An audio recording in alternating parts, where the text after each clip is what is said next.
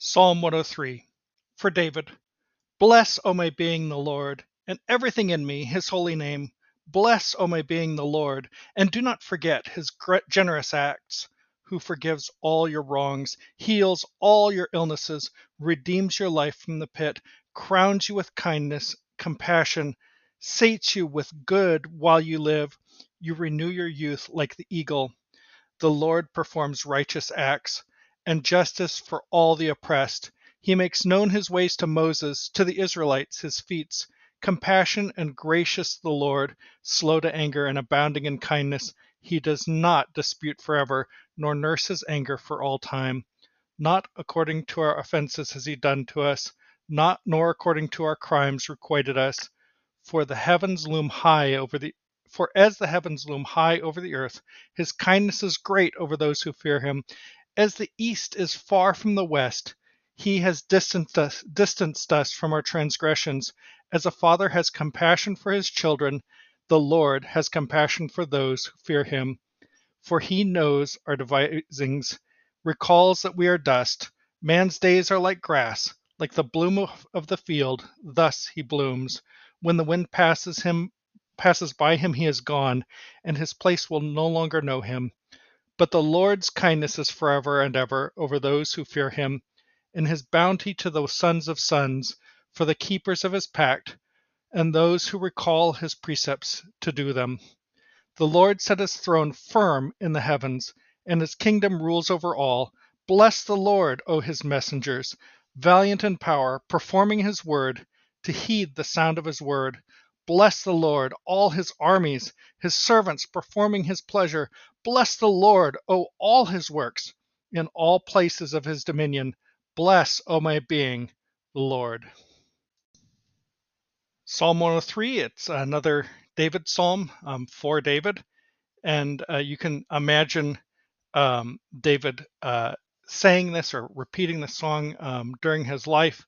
But you can also imagine people looking back at his life and thinking about all the blessings that David received and holding him up and putting ourselves in the shoes of David, who was well known for rejoicing and praising the Lord. Bless, O my being, the Lord, and everything in me, his holy name. So this is an example of preaching to yourself, right? It's saying, bless to who? To my being. Oh, my being, bless the Lord. This is something we see in Psalms, and I firmly believe this is something we should do for ourselves. I've heard John Piper is a fairly well-known pastor. He's said this in some of his sermons, that he actually preaches the sermon to himself. He's making sure that someone is listening, and it's himself. And I think we need to be doing more of that, um, to talk to ourselves, to encourage ourselves, to find our own faults, to be very self um, examinational, not really a word, but to examine ourselves in a tense, fervent manner, even more than we examine other people, I think. If we're not looking at our own lives first, I think we're liable to hypocrisy. Um, so this is this is a psalm all about blessing God, and our sermon series is through the Beatitudes, which is where Jesus talks about who is blessed, and it's always an inversion of who you think should be blessed in the Sermon on the Mount. It's always the weak, the lowly, the people who you didn't think really deserved it.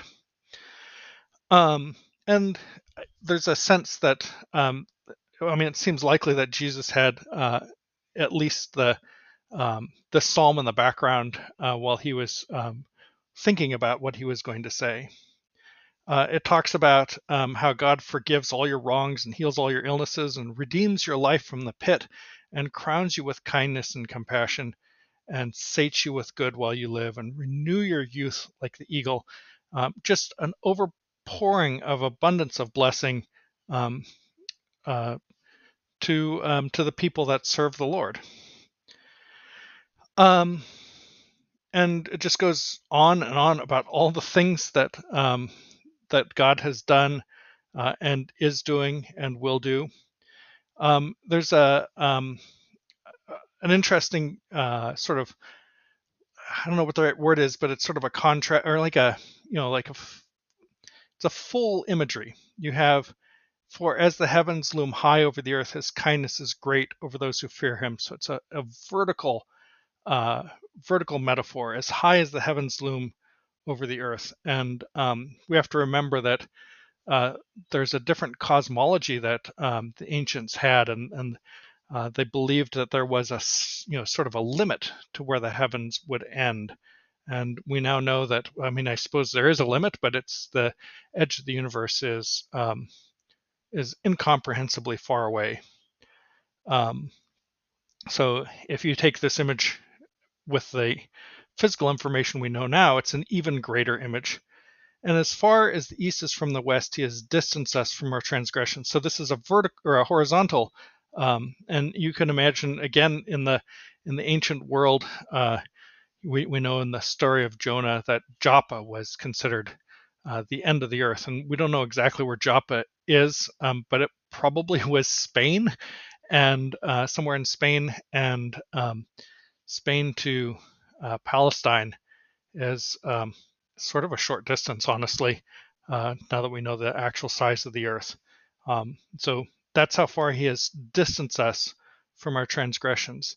And this would be a shocking sort of message in the ancient world, because the whole point of having of a God of justice would be that you would have to face your transgressions. Your transgressions would be shoved upon you so that you would suffer the consequences. Um, but it talks about as a father has compassion for his children, the Lord has compassion for those who fear him. And as a father, I just think about what would I do to redeem my own son from wickedness or evil? What would I do to try to rescue him? And maybe I can't save him from the consequences, but how would I pull him back? And that's how God feels for us too. Um, it's a little longer psalm. I don't want to go into all the details, but I do want to point out that this whole thing has been talking about bless the Lord, O my soul. So it's been me talking to myself, remembering all of the things he has done for us. And then at the end, it says, bless the Lord, O his messengers. Um, there's a good chance that what was in mind there was angels. Angels are somewhat rare in the Hebrew scriptures, but it's hard to know what else it would be in this case. Talking about the cherubim, I guess it's not super rare, but we just sort of think of, there's all sorts of details about the angels that well, we've kind of made up. But anyway, it says, bless the Lord, O his messengers, valiant in power, performing his word, to heed the sound of his word. Maybe it is human. It's a difficult one. I have to think about that. Bless the Lord, all his armies, his servants performing his pleasure. So this is again like probably an angelic thing. The hosts, his powers that are more than just the physical armies. And then bless the Lord, all his works in all places of his dominion. And now it's expanded to everything. So this is again like thinking of the vastness of the universe. It's distant stars, stars that the light hasn't even reached us yet because they're so far away, completely beyond imagination how far away these things are. And if we take these scriptures to still apply, which I do, then it's saying that the distant stars that we haven't even seen yet because they're so far away are told to bless the Lord. And that goes back again, the very last line, bless, O my being, the Lord. So we are part of sort of a vast horde, the most amazing collection of beings praising our Creator and our God. I wish I could go into more detail. I got kind of used to the short ones. This is a slightly bit longer, and I can't go line by line like I sometimes want to. But I encourage you to go back and read this on your own. It's just yet another amazing bit of poetry from the ancient world. And we'll hear more again, I'm sure, next time.